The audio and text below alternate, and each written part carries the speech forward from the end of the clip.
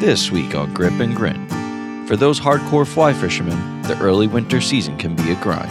However, at the end of those long, cold days sits a pot of gold. Mother Nature always rewards those who are persistent.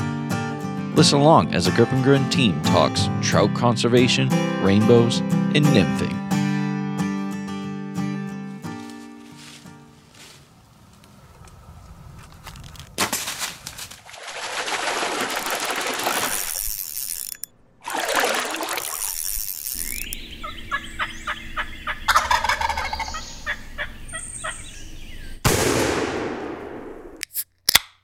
Hello, everyone, and welcome to another episode of Grip N Grin. Yep, we're here to talk more fly fishing, and I'm happy about it. I got a shitty grin on my face from ear to ear. Yeah, this episode holds magic. Yeah. Because they do exist. Rainbow trout are a thing. What'd you say? Rainbow trout? Unicorns? Yeah, unicorns, you know? Mystical creatures? Yep. Yeah. You've made many a trip down to visit me. That's an understatement, but yes, many trips. Many. We've stocked a rainbow. You've hooked into fish. You caught brookies down here. Native brookies, too, which is pretty cool. I grinded. I saw it one day. I was like, there it is, but never caught it. And now we're getting to the full circle. Yeah, we built you up. You know, you've had encounters with them. You caught that big salmon, that big brown. You were now ready to play a big fish. I'm seasoned. And we really got into nymphing this trip. But before we get into that, check the Instagram. Check our latest pod. Everything's out. We have a ton of photos coming your way. Yep. We have more pods coming out too. Share around with people. I know we were talking about the other day. The reach of this podcast is a lot more than I expected. I mean, some of the states that pop up. Well, it's funny you say it because that's the part that I see, because you don't really see that part that often, because I'm the one that's kind of maintaining that social media aspect for the pod. Yep. You're doing more the Instagram route. And I get to see the fine, minute details of who's listening to this podcast. And we were talking about it, and there's California's on there, out of this country. Didn't you say Australia? Australia. I mean, the UK. Eastern Europe, right? Yeah. I mean, the list goes on. It's insane. It is insane. We don't ask often, but share with people. You know. Yeah. I mean, we think we're doing a pretty good product here. And New York's hot, man. New York, I mean, got a lot of downloads for New York. A lot. We need more from Mass. What the hell? Yeah. Not much out west either. I've been grinding for the state and representing. And it's okay, no one gives a fuck. But yeah, it is what it is. So, to start off this pod, I actually... Shout out to North Carolina. Yes. I had I saw a tidbit online where the Trout Unlimited chapter for part of Mass had a presentation from the manager of cold water fisheries for the state of Mass. And he was at a national convention where he gave a talk about the study they've done on this particular tailwater in Mass and all the work they're doing to make it better, improve it, and whatnot. Well, I've talked about it before, and we're going to talk about it in a couple pods, but it's not a secret. But the Farmington River in Connecticut is a well-managed fishery. It's probably one of the most pristine fly fishing opportunities you have on the East Coast. And it's in a highly populated area, and they manage it for wild trout. You can catch wild trout holdovers. They live. You actually can have fish year-round. It's the model, right, for the East Coast. I would say it's the future standard. Exactly. It's where we want our rivers to be, but they're not there yet. Exactly. But we've had success on this river. So this particular chapter is working towards getting their river to be like the Farmington. I'm speaking on behalf of them, but right. They probably have a different look at it. So This presentation went into the state of wild brown trout in this particular waterway. And a crazy, crazy fact, 80% of the brown trout in this river are wild. 80%. Now, that's due to the fact that you were saying last night that they've been doing this for how long? This study's been going on for 8 to 10 years. And 80% of those brown trout are wild. Yep. And they do not stock a lot of brown trout in this particular watershed. So average size for those brown trout are what? 14 to 18 inches. Which, it's a decent-sized trout. And on top of that, the guy that was doing this study, he said, we didn't even skim the surface of the fish in here. Like, our methods only work given conditions of the water, if you have a certain flow, because they're electroshocking these fish and taking this study. Yep. So when they put fish into this river, obviously they put a lot of rainbow trout in here, and they do hold over well. And we'll get into their wild rainbows in a little bit. But if they put a brown trout in this river or any drainage into this river, their fins are clipped. So you can always tell if it's a holdover brown trout or a wild brown trout because they have the adipose fin. Mm-hmm. So the adipose fin, which really doesn't serve a big purpose for the fish, clear indicator if it's wild. And I've caught a lot of trout that had the adipose fin, and that 80% lives up to the hype. Nice. Sorry about the furnace. The furnace kicking on because it's really cold. It's cold. negative degrees here. Negative teens with wind chill, and you're looking at negative 30s. Yep. I don't know if it's that cold today, but it's still pretty cold. But as far as that fin goes, we're just going to keep rolling here. But that fin that you were mentioning, for those of those folks that don't know, because some of you fly fishermen might know, but where is that fin located on the fish? So it's on the very tail end of the fish on the top. It's behind the dorsal fin and right above the tail fin. So it's like that smooth rolled over fin that you see. Exactly. And it's kind of like a knuckle, as big as a knuckle. And it'll have a red tinge on the tip of it sometimes. Sometimes they don't, but a lot of trout that I've caught have a little red tinge to it. Mm-hmm. And the biggest thing they're trying to do on this river is increase the minimum flow rate in the wintertime. And the minimum flow rate in the winter is it exponentially changes the success rate of fry. So if you have a river that fluctuates between 125 CFS and 3,000 to 4,000 CFS, those reds where the brown trout are spawning, they'll be exposed and freeze. Because if you're at 125 CFS and they are in, like, let's say a little inner corner of the river and the flows drop, then that whole red is frozen, killed. Makes sense. So in this study, they talked about one winter. They had a very wet winter, and the minimum flow never got below 125. And their wild trout population dramatically increased, just because of the minimum flow was around like 300 CFS. So they've been fighting to get a higher minimum flow rate at this river, which would drastically change. And I'm pretty sure, I would have to read up more on it, they have passed it through with the dam renewable energy company to make the minimum flow at 250, which would be game-changing for this river. That's legit, because I remember that post they came out, you sent me that post, you're like, they did it. It was approved, or... So it takes effect next year, 2024. Yep. And this waterway, it's going to be dynamite in a few years. Mm-hmm. I'm saying it now. So to kind of wrap up the whole talk he gave, they're saying they're going to start doing more of rainbow trout studies. And they were talking about some of the feeder brooks into this river are great spawning grounds for these trout. And brown trout do go up into these spawning rivers, and they reproduce in them, and they're major, like, what?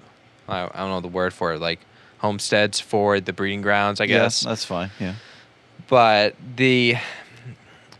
what's kind of weird, you're like a stone's throw away from Vermont, really. Like you're in the Berkshire Hills.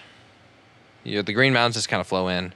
And if you go up an hour, 2 hours, you can catch all these wild bows. Yep. And all these like feeder brooks.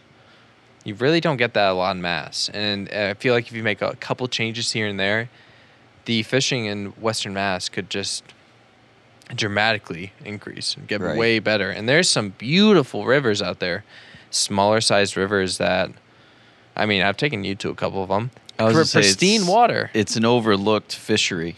I mean, Mass is kind of a hidden gem in my eye after fishing it for 2 years almost. Yep.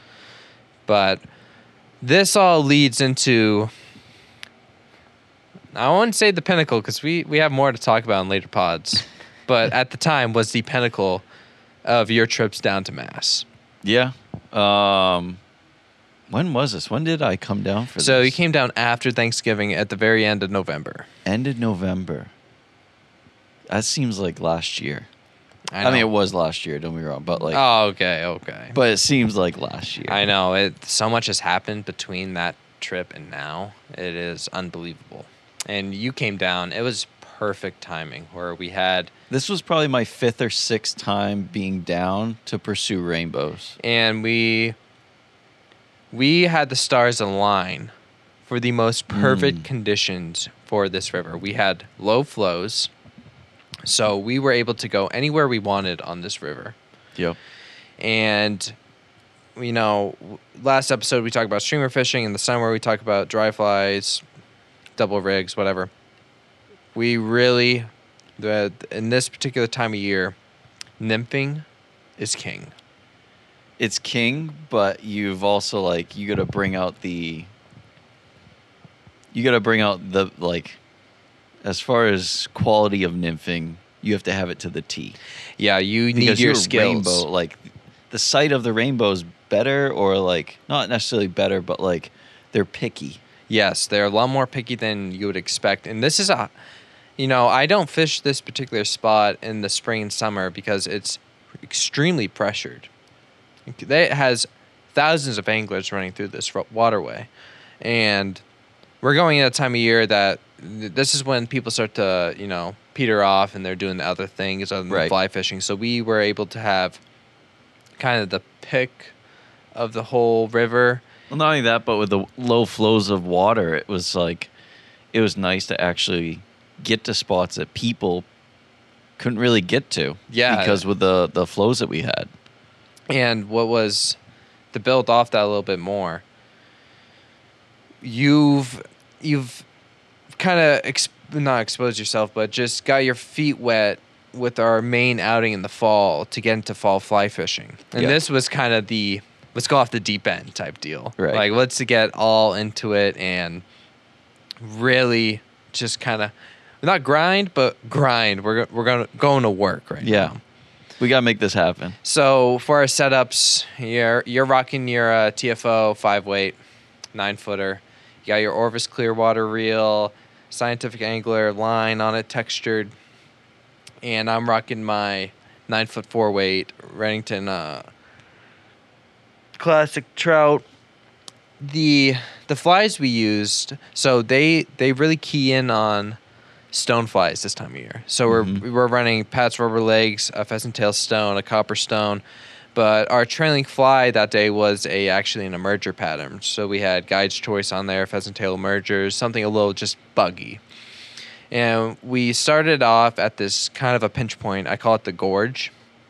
And if you're there and the water rises, you're absolutely fucked. Yeah. Absolutely fucked.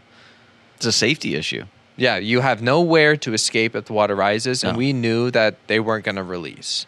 So we get ready, we start working our way up into this gorge, and we get to this long pool, and the water's pretty clear because it's a low flow. And I look, and I can literally see trout in the water right in front of me. And I'm like, dude, there's a trout right in front of me. But we were throwing our nymphs, so we really weren't getting much action. And you took this nice, beautiful cast, had a nice upstream mend on it.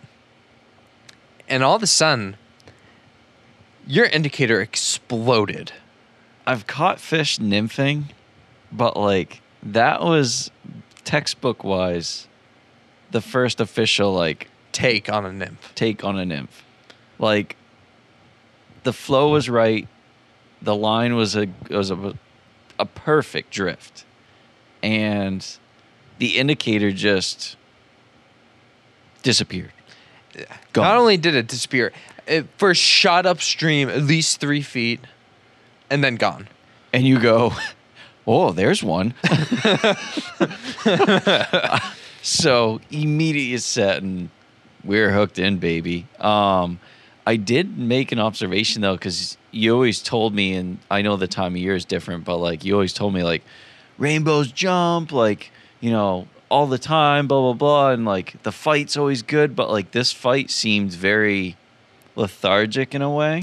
Yeah, their metabolism slows dramatically once the water temps go down. Yeah. So it wasn't an explosion, right, you know, that I'm used to. But on top of that, it was, wasn't that a holdover? It was a holdover, I'm pretty sure. But the colors on that fish, beautiful, were incredible.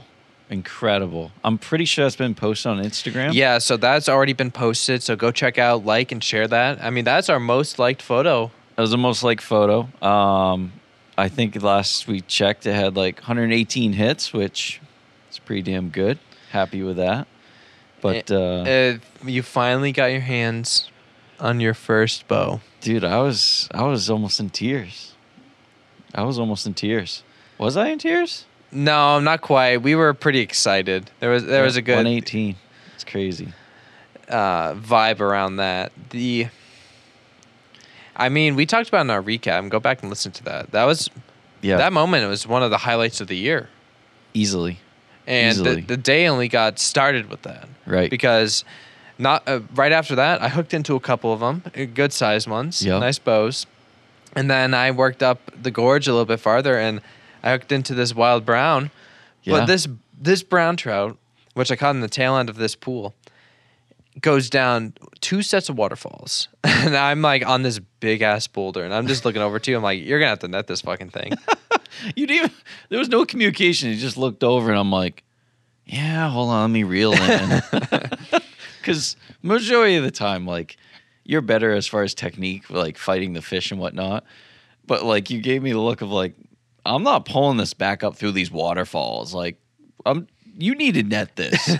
So, and the other part was like, if you took 2 steps, maybe 1 step off of like the boulders right there, 4 feet, 5 feet. Yeah.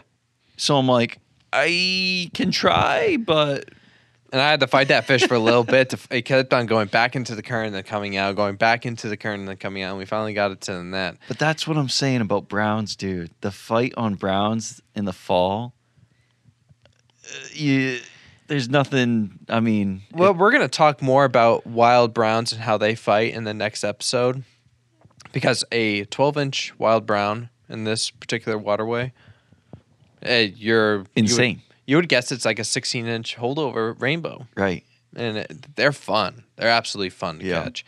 When we just kind of started dominating that section, I mean, you were catching fish. I was catching fish. I mean, I caught at least 4 or 5 out of there. I think you caught, 3 or 4? I think I caught 6 Damn. In the stretch. So I remember asking, I was like, how? I lost count. 6 could be bullshit number. But like, I remember I was like, how many have I caught? I was like, 2, 3. You're like, at least like 5, 6. I'm like, has it really been that many? Yeah, I know. We were, and this is just a stretch of 50 yards really where it got good. Yeah. And we were really working these pockets and these plunge pools and whatnot. But after we finished that little spot, side note, I remember I caught a tree. I pulled down the branch and there was about like 6 other flies in it. But you can tell those were rafters though. Oh, easily. They were like, shit, oh, can't get it back. Because I could easily get it from the shoreline. But. Right. So we get out, and there's this other section of river that we've dabbled in before. It was a little difficult to access on the particular side of the river. So with the low flows, we were able to go upstream, cross, and then fish this nice deep pocket. And this pocket, I just sat on the river, and you were just pulling them out. Prior to that, so that down tree. Oh, on yeah, that yeah. curve, and you were kind of like guiding me again, and you're like, yep, let it just drift right there. So it's a nice little bend, and you could cast up into that bend and let it naturally drift down. A couple mends here and there, but and then you started to like walk away because I was like, dude, like, what a line, like, fucking let's go, like, and you were starting to work your way, I think, across to go that deeper hole, and dude, oh my, the yes. fucking indicator went under, and I was like, oh. And at that point, you kept reminding me, you're like, don't forget to adjust your indicator to match the depth and whatnot. And initially, I thought I hooked bottom because my indicator was still pretty high. And when it went under, I was like, fuck it. What do you always tell me? Hook sets are free. There you go. And immediately, I freaking pull back. And I just see this massive curl. And I was like, like, when you would send me pictures of those bows that you have like one hand and you can barely like grip around it. Yep, and you get the fat rolls on the fingers. Dude. That was a fucking tank. Because I was just above stream of you and I saw it roll. I'm like, oh my God. Literally a 3-second fight I had where I was like pooping my pants going, that's a fish. Like, that is why that right there is like, this would be the cherry on top. Yep. Popped off. You know what happens? I will say this. I think it was due to the fact that when I set, I kept tension high. I didn't bring the rod tip down to my right. Yeah, side pressure right there would have been great. Would have been perfect. We were worrying about that log too, because there was another log that was a little down. I knew there was a fish right next to that log. I was like, there's got to be one right there. It was a perfect seam from the hole too. Yep. And I lost him. There was no way in hell he would bite again. He got a pretty damn good hook. Yeah, he was pricked pretty good, and he didn't want to look at any other food for that day. God, no. We get up to that next pool. You were able to redeem yourself, but they weren't as the size of that fish you lost. Still good size bows. Darker color. Yeah, Much they had like color. a deeper like contrast to them. And a little bit more technical in the sense of trying to do an offhand cast. Yeah, because if you're fishing and you're right-handed, the best side of the river to be on if the river flows left to right. So your forehand's coming forward for the upstream cast.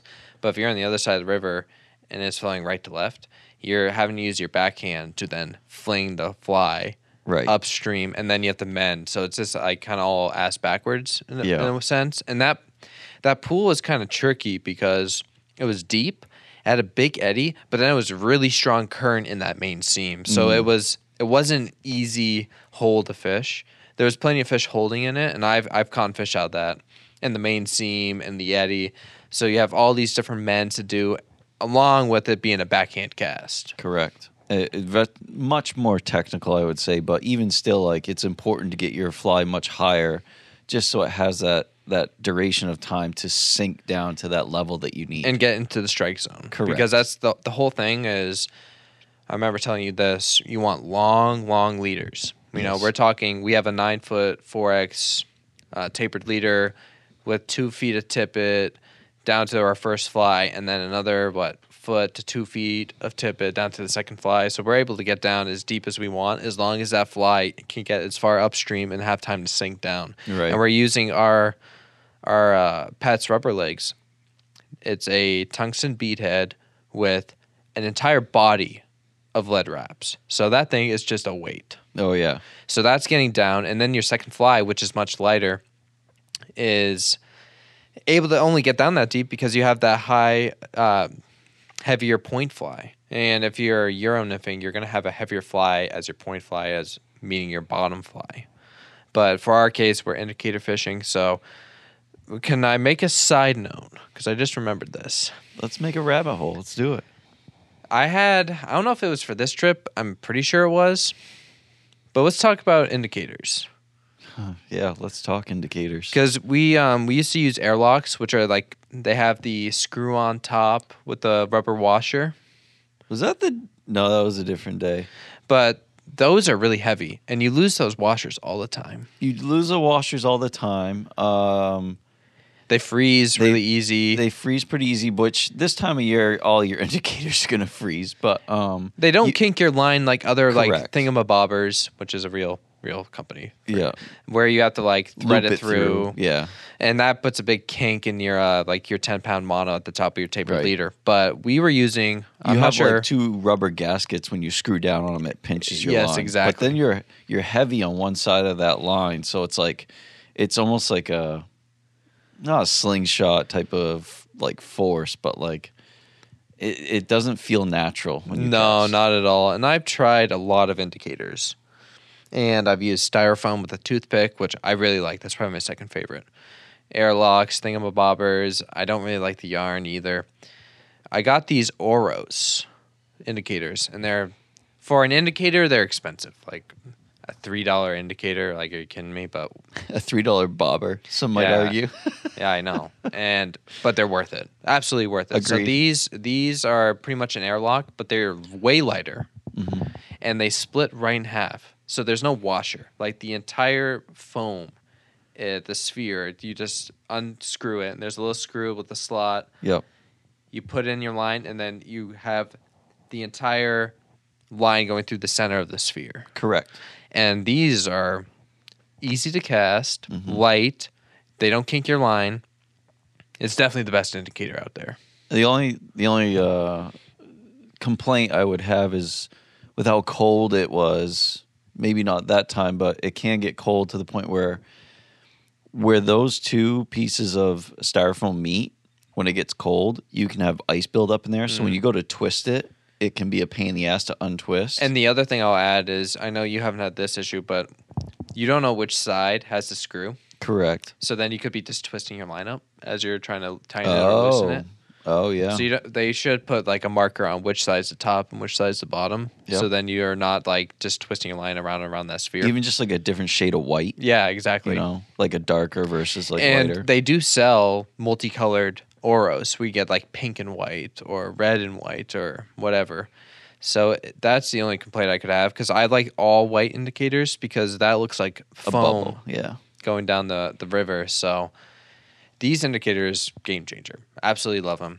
And if I remember right, and this will bleed over into the next episode, some of the takes in the fall and winter, they're extremely subtle. And going back to when I said hook sets are free, it doesn't have to be a fucking explosion where your indicator just flies underneath. Like in summer, sure. Spring, yeah. Fall, not quite. Even if you have a slight twitch. Not even a twitch. If it just stops.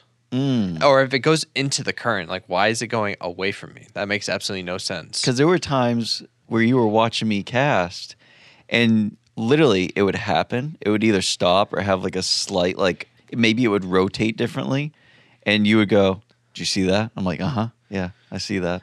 Said it every fucking time. Yeah. So we had some weird takes that day where it would just slowly stop, slowly move, twitch, whatever. Hook sets are free. And there was times where like literally it would just be sitting there, and I'm like, oh, it must be stuck. You know, you go to like mend and it's still just sitting there, and then you're like, oh, and you go to like back cast and you're like, oh, damn, that's a fish. Yep. And that happened multiple times this trip and a following trip, and it was, you know, it's very noticeable. Set. The difference between a summer trout and a winter trout. Because, I mean, we're in late November for this trip. We're pretty much on the doorstep of winter. Or what, I guess. We didn't really have winter so far until today, but... Well, when we were down there after, what was it? So after we hit that big pool, that was around the time it started, like, snowing. Yeah, so it started snowing, and there's this island where I lost a tank of a fish, and I talked about that in the next episode. But this nice bend in this river, great, not like an undercut bank, but there's a good seam on the outside part of the river. And I kind of look over, and I'm like, I feel like the water's rising. And you're working up, you caught up to me, you kind of work ahead of me, and I just stop and I'm looking at a rock and I'm just watching, and then the water's just slowly going over this rock. I'm like, the water's rising right now. Like we gotta get out because we're on an island. Prior, there was other outings that we did, and you told me one key was to look for leaves. And I remember that as you were watching that rock, I looked to my left because it went on either side of us, and I'm like, and I look down at you, I go, do you see that there's debris in the water? And you just go, yeah, it's rising. I just watched a rock go underneath the water.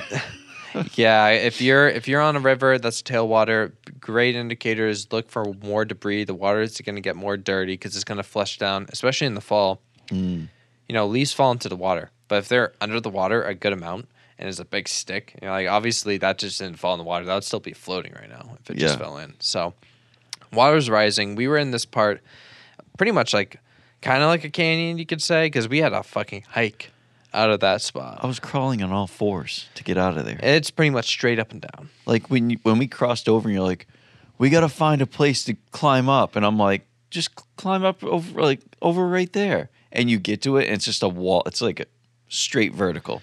There's just no way. And it's pretty tough. Where I have my corkers. I had the felt soles on, so on those pine needles, it was 8 bitch and a half. Yeah, would have been the time to switch them out, but that sounds like an oh shit moment. Yeah, well, pretty much was. So we finally barely crawl our way out of there, and the weather's starting to turn on us. The water's starting to rise. So if you're on a tailwater, you'll be surprised. It takes a bit of time for that release to actually get downriver. So I was like, okay, we'll get back to the car. We're gonna go down to the lower section of river that I've had a lot of success on that you'll hear about in the next episode and following episodes. That's an understatement. And we get to this spot, we set up, and we work a long ways to this overpass. All right, that's right. We started a lot further down that time. Yeah, we started out when there was a feeder brook coming in, and there's some great pockets, but I kind of was like pushing us to get us to this bridge. Yep. And I knew this bridge, it definitely held fish. I've caught a lot of fish out of it. More to come on that. But I catch a nice bow, right in that main seam beneath the bridge. Was that a brown or a bow? That was a bow. That was a holdover. And I think I was getting caught in a tree around that time. I think you did. But I thought you also lost one in that fast current too. I lost one, but I was like trying to get a little bit more technical in my casting, and with the water levels rising, there was like this little like sapling tree in the water. But I was like, that's a good pocket, and it just sucked my fly right in that tree. It happens. It happens a little too often. But you work up. And so there's the bridge pool, and then above it is like a nice, long, beautiful pool. So we're slowly working this, and this spot actually really is the highlight of our next episode on a future trip. But let's not get into that too much. The weather really starts to turn on us. Yeah, it was getting cold, windy, rainy, snow shit. You were on the verge of frostbite. No, I did get frostbite. I still have it on my thumb. I've had frostbite on my thumb before, and it just, if you know, it blisters and peels, and I'm still dealing with it now. But we're fishing this spot, and I pretty much, after I caught that bow at the bridge pool, my day was relatively over. Yeah. So I was just, next to you, and what sucks is fishing this river at high water isn't bad. I've had a lot of success with it. But right when they release it, the turbidity is an issue. Yes. So at the end, like the tail end of this outing, it wasn't really good conditions. Maybe like a foot of like clarity. Like you could see like a foot beyond that. But after that, forget it. So you kind of have to, if you're nymphing, you're really got to do a lot of passover through these pools. And we get to this one spot, and I'm kind of like directing traffic. You're taking cast, and I'll let you take it away from here. But it was cold, but like when we were waiting out, because the only way to access spot is through water. You can't walk on land. Yeah, so it is private property on one side of the river. At the other side of the river is kind of a steep bank, and you can't park to access that side. Yeah. So with the stream access laws, you're able to be in the waterway. Right. Below the high water mark. So we're like almost, waist deep? I would say about waist deep, because if I took another 2 steps, I'd be over my head. So we were working on this long pool. There's a really deep part of this pool, and there's a little peninsula that we can stand on. Mm-hmm. And I'm to your left, and you're casting. It's kind of shitty out. Shitty out? It's fucking like snowing, sleeting, Sideways. raining. And it was like kind of the first windy snow of the too. year. It was windy too. I know. And yeah, like we have this thing from college where it's like after every meal, my friend Roper would always be like, well, and he'd like hit the table, and we'd all just like, we started just catching on, and we make fun of him for it. It's like an inside joke now with our group. And every time we leave dinner, he'd tap the table. Well, all right, time to go. We're like, so we start making fun of him. So it's an inside joke. And lo and behold, I don't know, it just came out of my mouth, and I go, well, and I'm like, as I say that, I'm doing like a roll cast back into the current, and I'm like, well, and then the indicator's on the water for like 2 seconds. Yep. And I was like, I'm pretty sure I went back for a cast. Like, I don't remember that part. Because I don't remember the indicator going under. I just remember going, that feels like a fish, and I set. I'm pretty sure it was a set and not like a cast, but it happened so quickly where you're like, well, and then boom, indicator gone. Oh, yeah. And I was like, holy shit. And I mean, pulled in a beautiful, that was a native bow, wasn't it? No, it wasn't. I don't think it was. No, it wasn't. But yeah, it was the perfect thing to end on. It was the perfect fish to end on. And with how cold it was like, we just want to get a cup of coffee, get in the car, get warmed up. But dude, that was the perfect way to end that trip. I mean, this outing was a long time coming. Yeah. You know, in terms of you catching your first rainbow, you fishing a bigger river, nymphing, success nymphing, all these other things. Catching a fish in November on a fly rod. I mean, check off October. You can check off November. We still need to get December done, but that'll be a later project. Yeah. And there's a lot more exciting fishing to talk about. It's nuts that we're talking this much fly fishing in this time of year. Hilarious is the fact that the fish that we've been talking about are like, we almost like look at them and go, yeah, okay. Yeah, I've talked about this with you. I look back a year ago from now. I thought I knew what I was doing. Whew, I'm wrong. Because the skill increase, both of us, our gear's better. Our approach to a trip is so much better just with more experience, going out more and more and more. Like when we like want to have fun fish, we know how to have fun fish. If we want to grind, we can grind. If we need to adapt, we can adapt. We've been thrown pretty much everything. Falls in the river, adapting to that. Walkie-talkies, another innovation. We get to talk about new shit that you got this weekend. I mean, a lot's changed, and it's pretty crazy to see the whole arc of the storyline of the mass rainbow, or even just the rainbow. And I'll say this, because this is what I said to somebody the other day. And the fact that, yes, I've been like now fly fishing hard for like 2 years, right? But like this style of fly fishing, specifically nymphing, you have to commit to it, and not just one outing. It's a timeline. It's a series where you have to be invested in it for at least a year and commit yourself to it before you completely respect it. You couldn't say it better, because I remember 2 years ago when you would visit me up in college and you had your hissy fit. We've come a long way from that. A long fucking way. I'm excited that. Dude, I'm glad of where you've like, it's impressive. The skill level, even I would say, from when we stalked the rainbow this past fall to now. Agreed, yeah. Your skills have exponentially increased. Yeah. But that comes with the fact of, obviously I had to grind to get to where I am now as far as like catching rainbows and whatnot. But once you catch that first rainbow, you're like, all right. But when you're catching rainbow 6, 8, 10, whatever, you just, it's more practice. And Exactly. I know this sounds cliche, but practice makes perfect. But when you start to hook into a lot of fish, you start to like, all right, this is the proper technique. It's all about fundamentals. So once you get those fundamentals under your belt, then you can start to like kind of carve it how you want it to be, or like add a little like, oh, I'm gonna try and like, muscle this one in a little bit harder and make the play a little bit like, more aggressive. There's all these different things we can get into. And if I were to break down nymphing into the 3 fundamentals, and I mean the bare bones to nymph, you first need to know the water load cast. Yep. You can nymph if you can do that. Yep. That's much easier to cast a 2 nymph rig with a water load than it is to do a dry fly cast. Mending. If you don't mend, that I don't know what to tell you. You're gonna miss fish. You're not gonna have success, and I've learned it the hard way.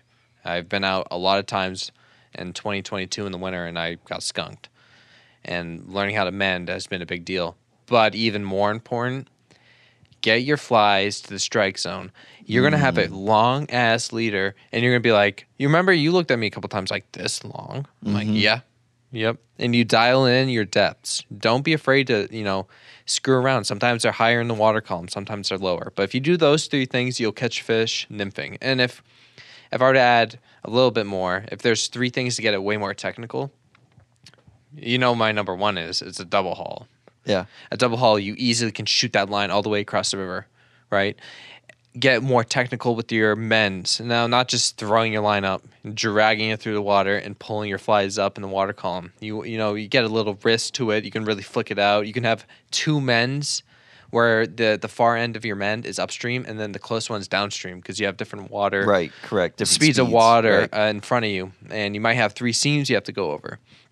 The last one, and I want to get into this not soon because 1, I need to tie flies for it. 2, I need to get a rod for it. Euro nymphing. If you really want to get into Euro nymphing, that's close quarters combat. You're using a 10-foot rod. You're not really casting extremely far.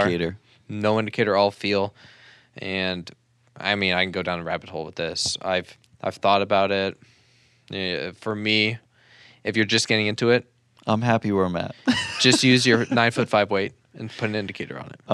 A little tip for folks too, and this is one thing I learned specifically on this trip, is you always told me, look at the double splash.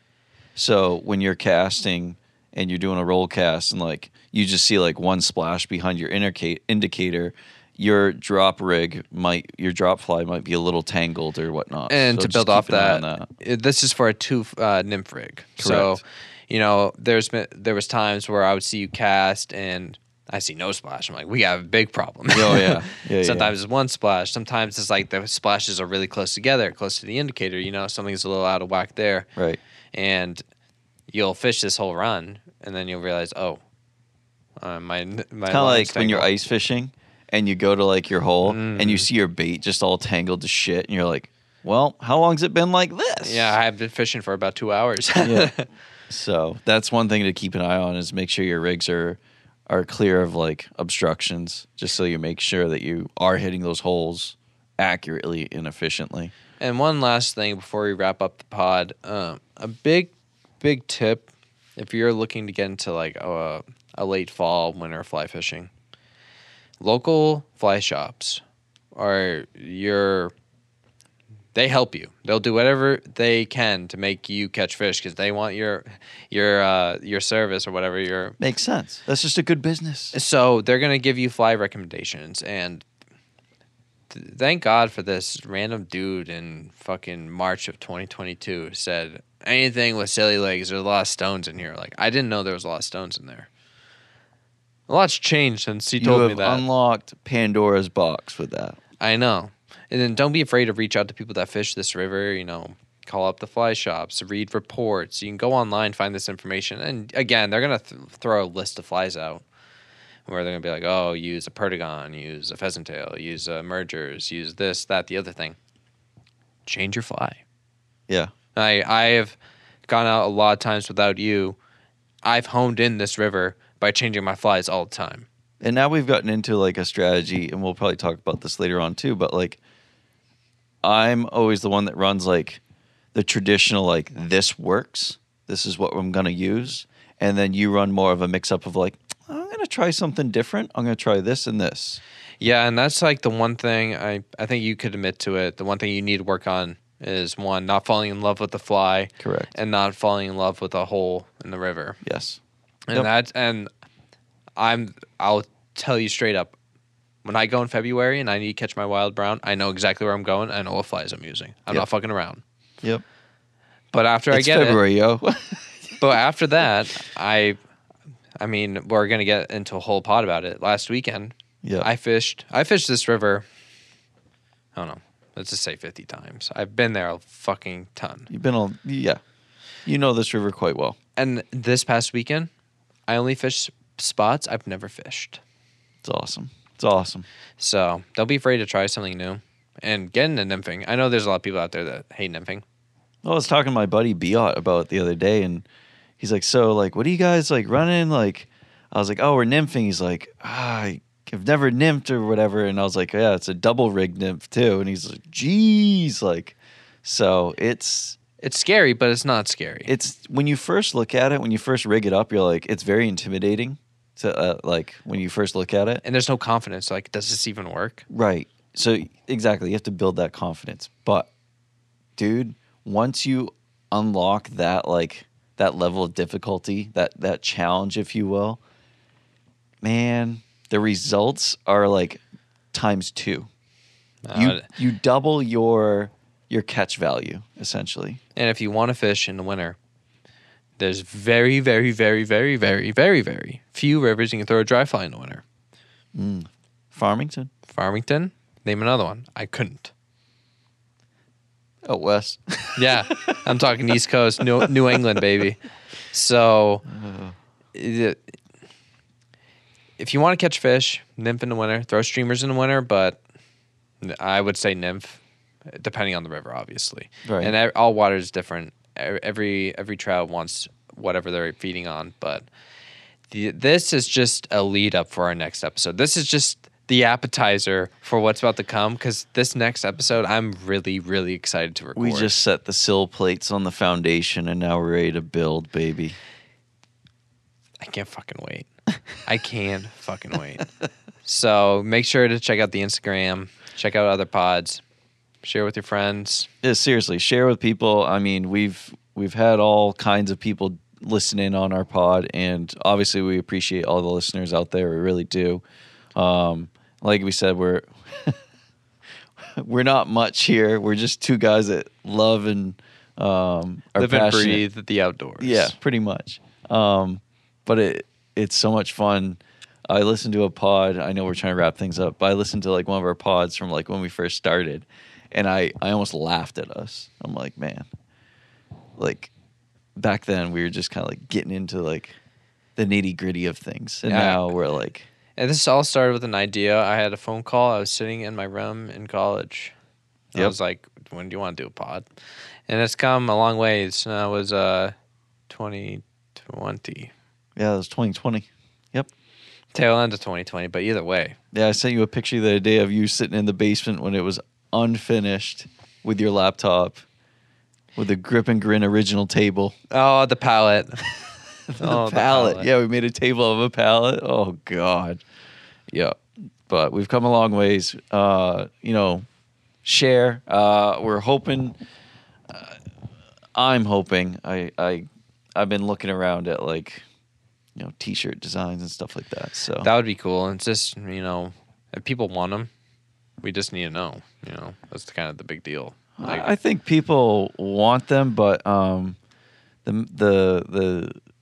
the technique of you gotta spend money to make money type of thing. Like for me, it's not about the money. Like it never was. Right. This hasn't crossed my mind. Right. Like, so like for me, it's like the whole merch thing. Like I would want to push merch out just to be like, listen to the pod. Like it's more of a communication tool. And not only that, it's like a landmark. Like, oh, remember 2023 we did this, or 2022 we did that. Yeah. So it's just another like, I don't know. It's like looking back through the Instagram post. We've come a long way there too. Like, photo quality has gone way up. Yeah.